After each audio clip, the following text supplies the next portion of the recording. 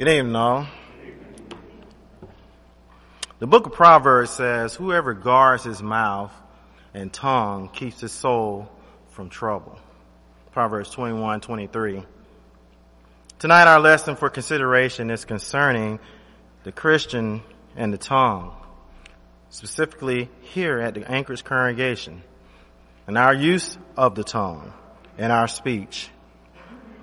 Someone once said, that was much older than me, the tongue, you better watch that old tongue. It's in a wet place. It's liable to slip. That's about right? It wasn't Court that said it, but it was somebody older than me. We must be careful with what we say and how we use the tongue. Great damage can be done with our speech, our words, and our actions.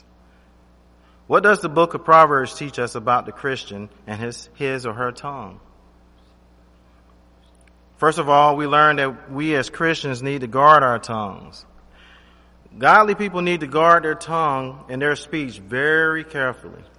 Again, as we read in Proverbs 21:23, it records, whoever guards his mouth and tongue keeps his soul from trouble. Now, when you think about the idea of guarding, you're protecting, you're putting up defenses and making sure that something doesn't get in or doesn't get out. And that's the idea. We guard our house maybe with a security system, and probably with a deadbolt on the front door, or maybe we put a fence around our property. Maybe we even put a gate in our driveway so no one just drives up it. We all understand the idea of guarding. You're protecting and you're keeping something safe. You think, I want to control my thoughts as well, but controlling, not letting that thought come out of my mouth that probably shouldn't come out. That's a big part of self-control, and it relates to the tongue. Guard your tongue very, very carefully. You only want to let things come out that are good and things that are helpful and true and things that are right. Listen to what the scripture says in Colossians chapter 4 and verse 6. Concerning the Christian speech, the word of God says, let your speech be always with grace, seasoned with salt, so that you may know how you ought to answer each man. Our speech needs to be gracious with salt. The kind of idea of preserving or helpful in every way, and we ought to be ready to answer, according to 1 Peter 3:15. Be ready always to give an answer. Well, we want to speak the truth in love, Ephesians 4:15. That doesn't mean that we can't say things that are true, even if people don't really like that. That's not the idea, but why are we saying it? Why are we saying the things we're saying? In Galatians 4:16, Paul said, have I therefore become your enemy because I tell you the truth? The truth and saying the truth is part of speaking what's right and what's good. But we need to consider our motives as well. Why are we saying that? Why are we saying the things that we are saying?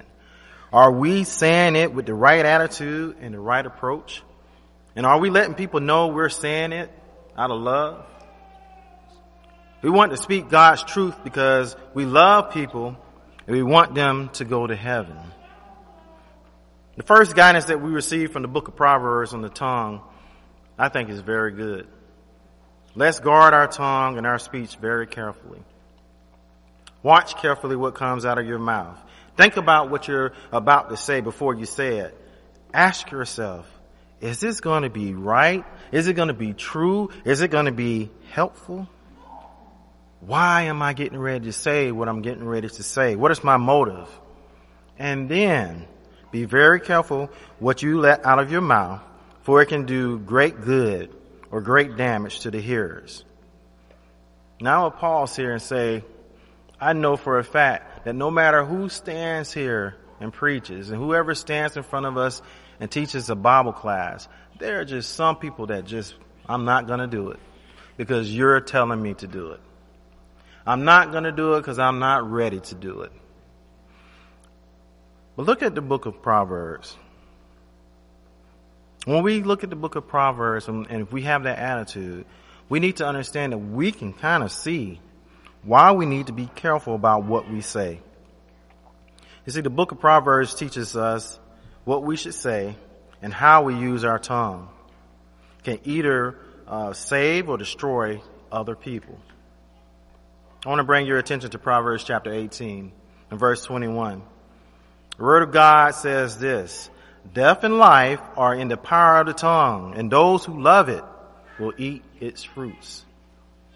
Now, how is it that death and life are in the power of the tongue? We got to realize that the tongue has a potential, or we have to realize the potential of what we say and the effect that it has on other people. By saying good things and saying right things, I can encourage people. You can encourage people. I and you can lift people up. We can encourage one another, according to Hebrews 3:13. I can lift people up, Hebrews 10:24. And we can promote godliness. We can promote good living. We can give people, as it were, by our words, a good shot in the arm to keep living for Christ. Kind of like vaccinations, right? Some vaccinations are supposed to help. Court was talking to me today about that. Or you can do the exact opposite. By your words, you can be beat down. You can get knocked down. You, by your words, can destroy. You can discourage. You can actually do detriment to people. You can do detriment to your brothers and sisters in Christ. Now, we all can think about people who've done both of these in our lives. Right here in this congregation, maybe. Because I'm talking to us here in this congregation.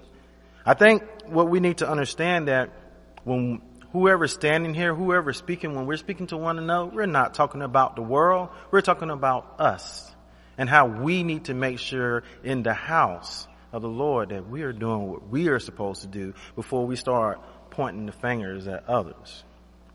Just thought I'd mention that. You can think of people who are great encouragers, who are always in your corner. Even when it was bad, they were there trying to lift you up and help you out. Then I'm sure, just like me, you can think of people who everything they say is negative. They spew venom. It was hateful what they said, and they did more harm than they could ever imagine. Maybe I did that too. Maybe you did that as well.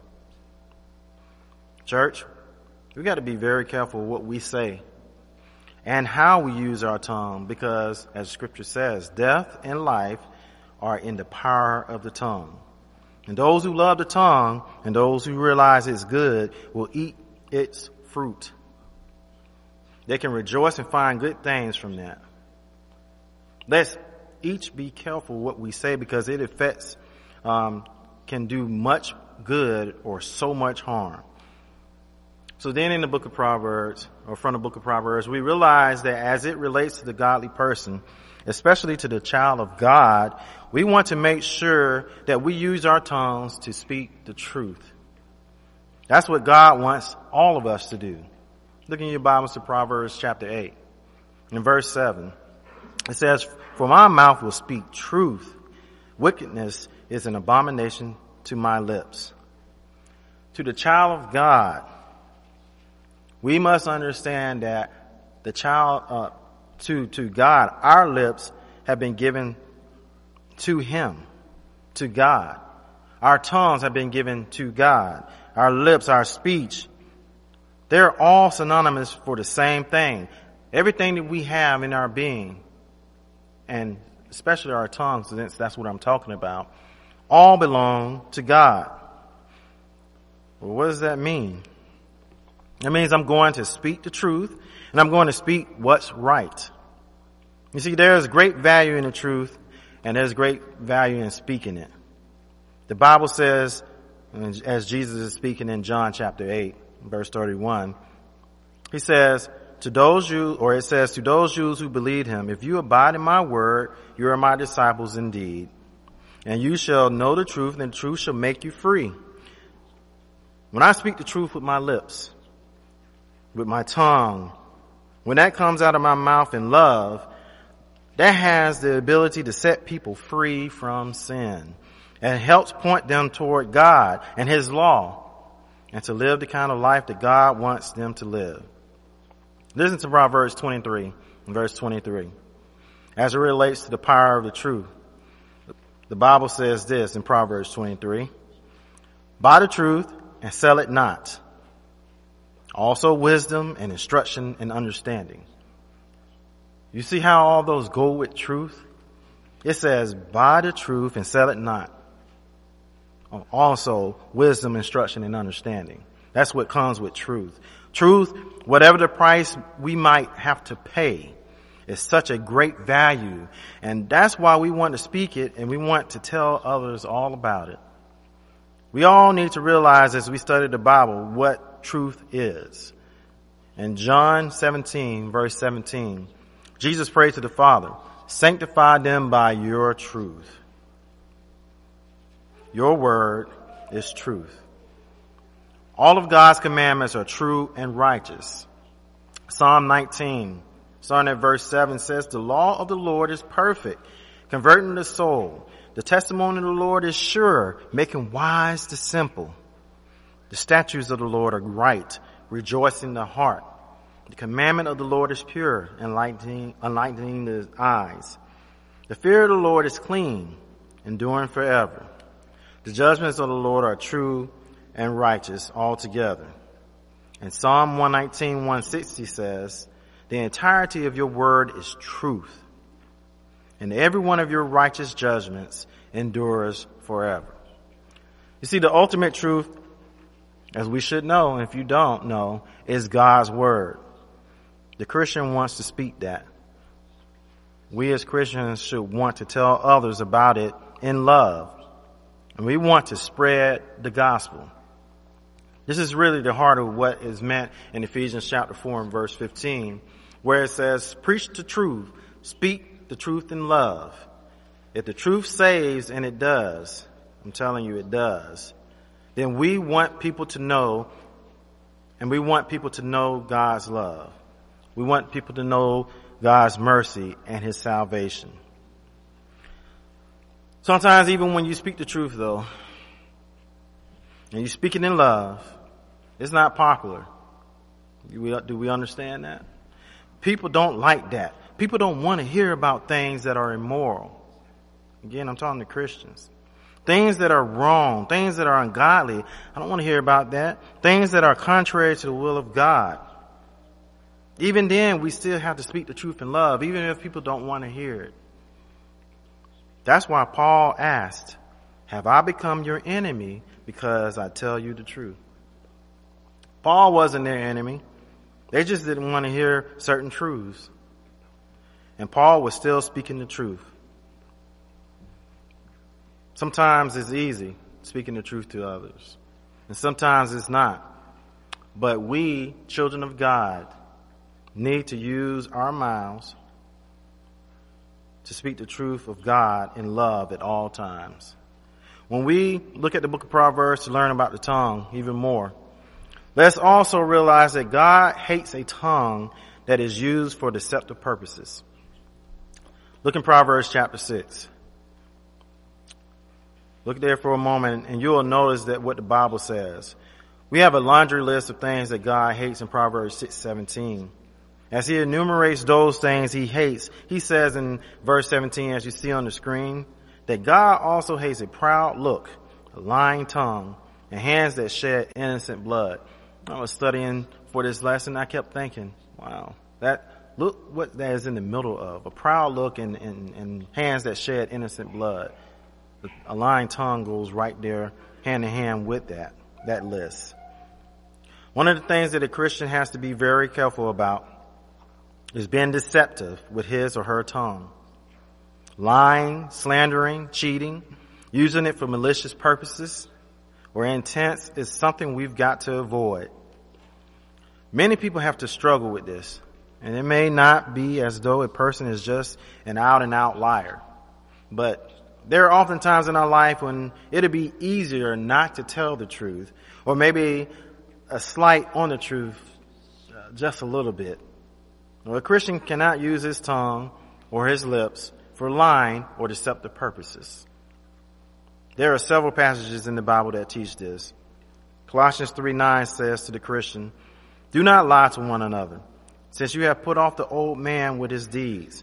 See, you're no longer in that old body, he's saying. You are no longer living according to the world and according to sin. Therefore, don't lie to one another anymore. Proverbs 12:22 furthers the idea of lying when it says, "Lying lips are an abomination to the Lord, but those who act faithfully are his light." Proverbs again in verse 17, chapter 6, verse 17 says, "A proud look and a lying tongue, those are things that God despises." I want to make sure in my life that as I speak, as I relate to others, that I'm honest, that I'm true, that I'm open, that I'm not lying, and that I always try to tell the truth and do what's right with my tongue. Then the Bible teaches us from the book of Proverbs that our speech ought to promote health, healing, and goodwill toward other people. I want you to look in your Bible to Proverbs chapter 12, verse 18. Notice what God says about the tongue here. "There is one who speaks like the piercing of a sword, but the tongue of the wise promotes health." Have you ever known a person or any people who were just kind of total opposites in this area? I know people and you probably know people that if you get around them, and I mentioned this last week, and you hear them speak very long, it's like getting pricked with a sword or getting, stabbed with a sword, more likely. It's like what somebody said some time ago, being around some people and listening to them talk, it's kind of like petting a porcupine. Eventually you're going to get hurt. It's going to hurt. Well, there are people like that. You know people like that. And I hope you're not like that. And I hope that I'm not like that for you. Well, these type of people don't have much good to say. And they're often negative. They're often running others down. And they do so much harm as it were piercing people with their tongue. They use their tongue as their weapon. And then there are other people who use the tongue to be wise.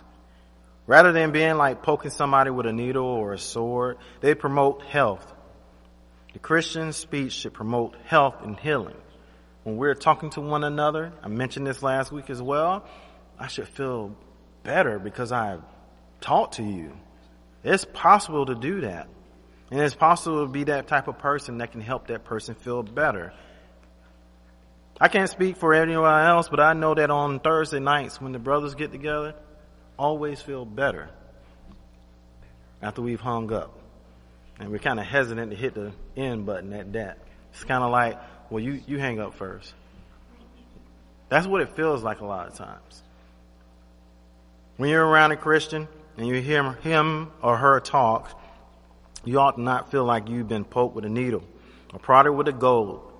Rather, we ought to be encouraged and uplifted by that. 1 Thessalonians 5:11, the Bible says, "Therefore encourage one another and build one another up, just as you are doing." Hebrews 3:13 again says, "But exhort one another daily while it's called today, lest any of you be hardened through the deceitfulness of sin." We ought to encourage, uplift, and build up one another. We can all think of maybe messages or sermons we've heard or passages in the Bible that we've read, or maybe when you get through hearing or reading those things, you're uplifted and you're encouraged and ready to go out and conquer the world. Well, how are we going to use our tongue? Are we going to use it to encourage, or is it going to be like getting stabbed with a needle or a sword? Let's use it to encourage and uplift other people. I know I've said that several times already. That's because we need encouragement to do that. We need reminders to encourage one another. One of the things that the Bible clearly teaches is that the Christian should use his tongue to avoid gossip. John asked me what I was going to be preaching on, and he asked me for some songs, and angry words did not come straight to my mind, and I don't know why it did not, because I knew what I was going to speak on, but I appreciate that he led that song, because here is what I'm thinking about. When we talk about gossip, the book of Proverbs will use sometimes the word slander, or which is a malicious intent. Sometimes it'll use the word backbiting, or busybody, or talebearer. The Bible will use those words as well, but we all know what gossip is, down to the little ones. We all know what gossip is. When somebody hears something, they may not know it's true, and their motives probably aren't really to help or do any good, but they heard something that's juicy, that's entertaining, and they run and tell that. Everybody looks at them as the source and thinks, well, how did they know that? They seem so very important. That just begins to spread, and it changes and moves, and it becomes a monster in and of itself before it's all said and done. Let me say this part, because I was thinking of this too. The very first time that I understood what gossip was I was in kindergarten, learning about the telephone game.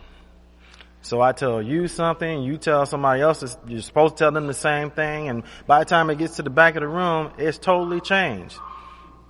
It's a kid's game, right? Well, all the kids that are listening here in person and online, it gets worse when you become an adult.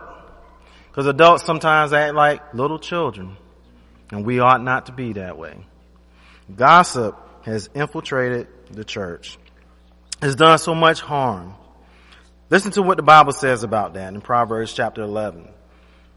Verse 13, the scripture records these words. Whoever goes about slandering reveals secrets, but he who is trustworthy in spirit keeps the thing covered. What's the heart and the attitude of the person, of the slanderer, of the gossiper? They are all about telling everybody else's secrets. I know some people, and we've all known people like this.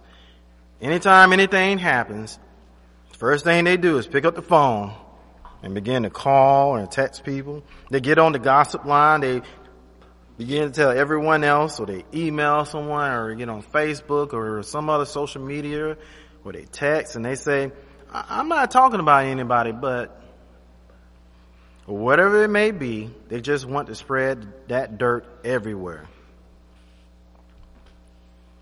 Is that really the way we're to use our tongue? You know the answer is no. The Bible says that one who is trustworthy, that's the one who can keep a thing covered. Well, maybe I heard something that wasn't really good, and maybe it's really bad. But maybe there's some pride that I can get from that, and people might look at me and think, he or she is always in the know. That's not the person that God really wants to know. That's not how God wants things to be done. Rather than spreading all the dirt, we need to keep it covered. Don't go around spreading everything you know just because you know it. And there are some things that need to stay covered. Bad things, we don't need to go around telling that, and especially when people's intent is not what it ought to be. Or maybe you just have a chip on your shoulder. Maybe it has nothing to do with that somebody's done something bad, but maybe you just have a chip on your shoulder and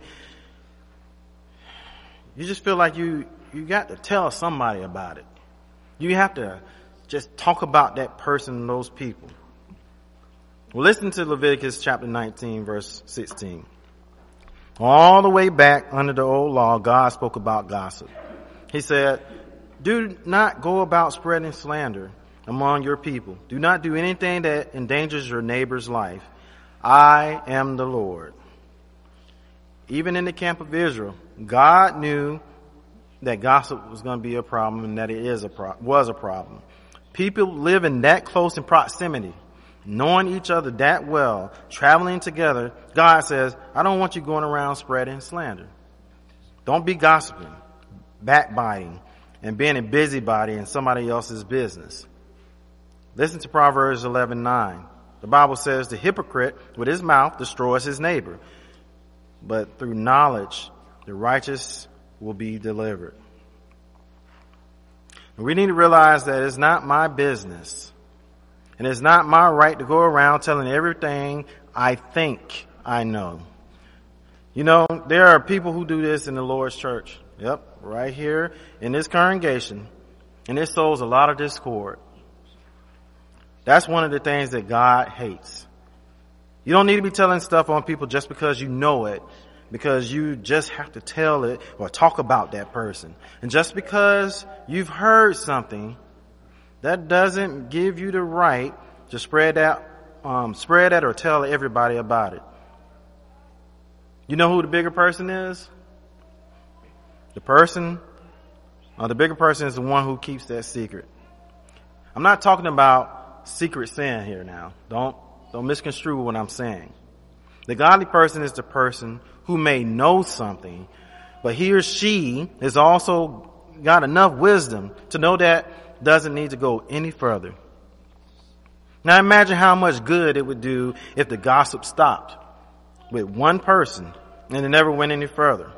What if you did hear something from someone else? Say John was gossiping about something and I hear it. John, stop that. You're my brother and you don't need to be doing that. Just that simple. So then John, that stops John from going to tell Court. And then Court is not telling everybody else. That's how it can work if we do that. Because we are a family and that's what we should be doing with one another. I should go to John in love. John, brother, I don't want to hear that. And if you have a problem, as James spoke to us about this morning, with your brother or sister, Matthew chapter 18 gives us the remedy for that. Let's do our part to do just that. The one last teaching from the book of Proverbs about the tongue, I think is a wonderful idea. The Christian, the godly person's tongue should be used for kindness and to encourage and be kind to other people. I want to direct your attention to Proverbs chapter 31. This individual in verse 26 is what who we're mentioning is also known as the virtuous wife or the virtuous woman. Her beauty, her godly life is exalted in this chapter through several verses there.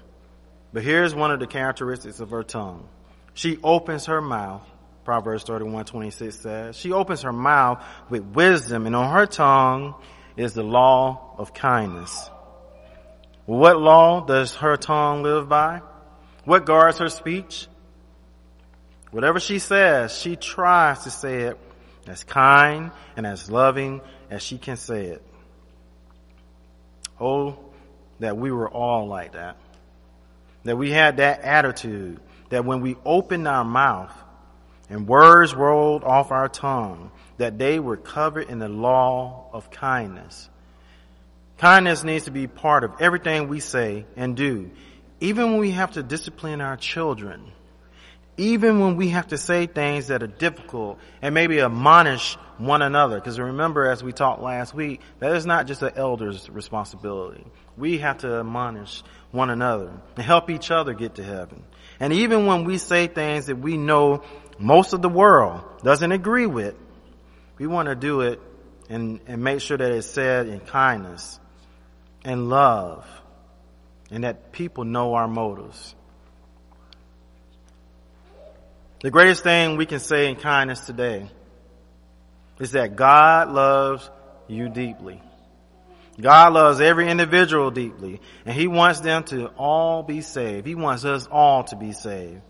God so loved the world, He gave His only begotten Son. Now, isn't that some of the most beautiful words that are rolled off anybody's tongue? John 3:16. God wants all men to be saved and to come to a knowledge of the truth. 1 Timothy 2:3 and 4. God's not slow concerning His priorities, or some would say slack, that some men count slowness, but He's long suffering towards us, not willing that any should perish, but that all should come to repentance. 2 Peter 3:9. In love and kindness, we want you to know today, if you're not a member of the body, that God wants you to be saved. He loves you, and he has done everything possible to make salvation available. So much so that he gave us his best gift. It's true. All have sinned, Romans 3:23, and fallen short of the glory of God. It's sad, and it's true also, that the wages of sin is death, Romans 6:23. Now here's the good news though. Here's the love of God and the kindness of God. God so loved the world that God made a way to be saved from sin. Because sin separates us from him. Sin keeps us from our eternal home in heaven. Instead, it helps us to that other eternal home, which is hell. Listen to the second part of Romans 6:23. The wages of sin is death, but aren't you glad that's there? That the but is there? But the free gift of God is eternal life in Christ Jesus our Lord. Jesus said, "Come unto me, all ye that labor and are heavy laden, and I'll give you rest. My yoke is easy. My burden is light. Come unto me and I'll give you rest." Matthew chapter 11. Those are words of love and kindness from the Lord and Savior, Jesus Christ. I want to encourage you today, if you've never obeyed the gospel, or maybe you've never put on the Lord Jesus Christ, why not do that today? Why not do that tonight? Why wait? Why wait for something else to happen? Why wait for another Messiah to come? Not another one is coming. There's only one. There's nothing else that God is going to send our way to try to get us to understand that he loves us. He sent Jesus. And that's the great sacrifice. You see, there can be no salvation without Jesus Christ. He's the only way, the only truth. He's the only life. John 14:6. Without Christ, there is no hope in the world, and Satan as well will try to get you to understand that there's hope somewhere else. Something else is going to come. Don't worry. God will give you another chance on the day of judgment. He's giving you a chance and opportunity now while you're on earth. You see, the good news is anybody who's willing to listen to the Bible and do what God says can be saved. My question is, do you believe that Jesus is truly the Savior of the world? In Acts chapter 8, as Philip is traveling down the road with the Ethiopian eunuch, he's been telling him about Christ, and he finally gets to the point, the Ethiopian eunuch that is, "Here's water. What hinders me from being baptized?"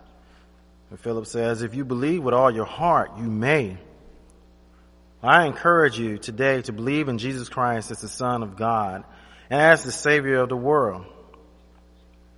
Have you changed your way of thinking? Changed your way of acting? Would you turn to God in repentance? Peter preached in Acts 3:19 to repent and turn that your sins may be blotted out. Turn from a life of sin, a life of hurt, and a life of ungodliness to Jesus Christ. Would you be willing to make the good confession? I believe that Jesus Christ is the Son of God, Acts 8:37, and Romans 10:9-10. Having done those things, to have every sin washed away, would you be immersed in water? We often say the water is available, it's ready, it always is here, it's available. To become a child of God, the Bible clearly teaches you must be baptized in water. Jesus said, "He that believes and is baptized will be saved. He that does not believe shall be condemned." What are the two things Jesus said you've got to do to be saved? He says that he that believes and is baptized will be saved. Listen to what Peter said in Acts 2:38. Repent and be baptized for the remission of your sins. Listen to what Jesus said to Nicodemus in John 3:5. Unless a man is born of water and the Spirit, he cannot enter the kingdom of God. The Apostle Paul, who had his whole life turned around by Jesus, you remember in Acts 9 when he was told, "Lord, what would you have me to do? Go in the city, be told you what you must do, or it'll be told to you what you must do. Paul recounts that must in Acts 22:16, as he was told by Ananias, arise and be baptized and wash away your sins. The Bible says baptism does now also save us. 1 Peter 3:21. I want to encourage you, if you are not a member of the body, if you have not put on Christ, to obey the gospel. Not obey J.L. Jackson, obey God, obey Jesus Christ. And maybe if our tongues haven't been used for the right things, Christians, maybe we have said words that weren't right, brothers and sisters. Maybe we haven't spoken the truth at times, or maybe we've been involved in gossip or slander.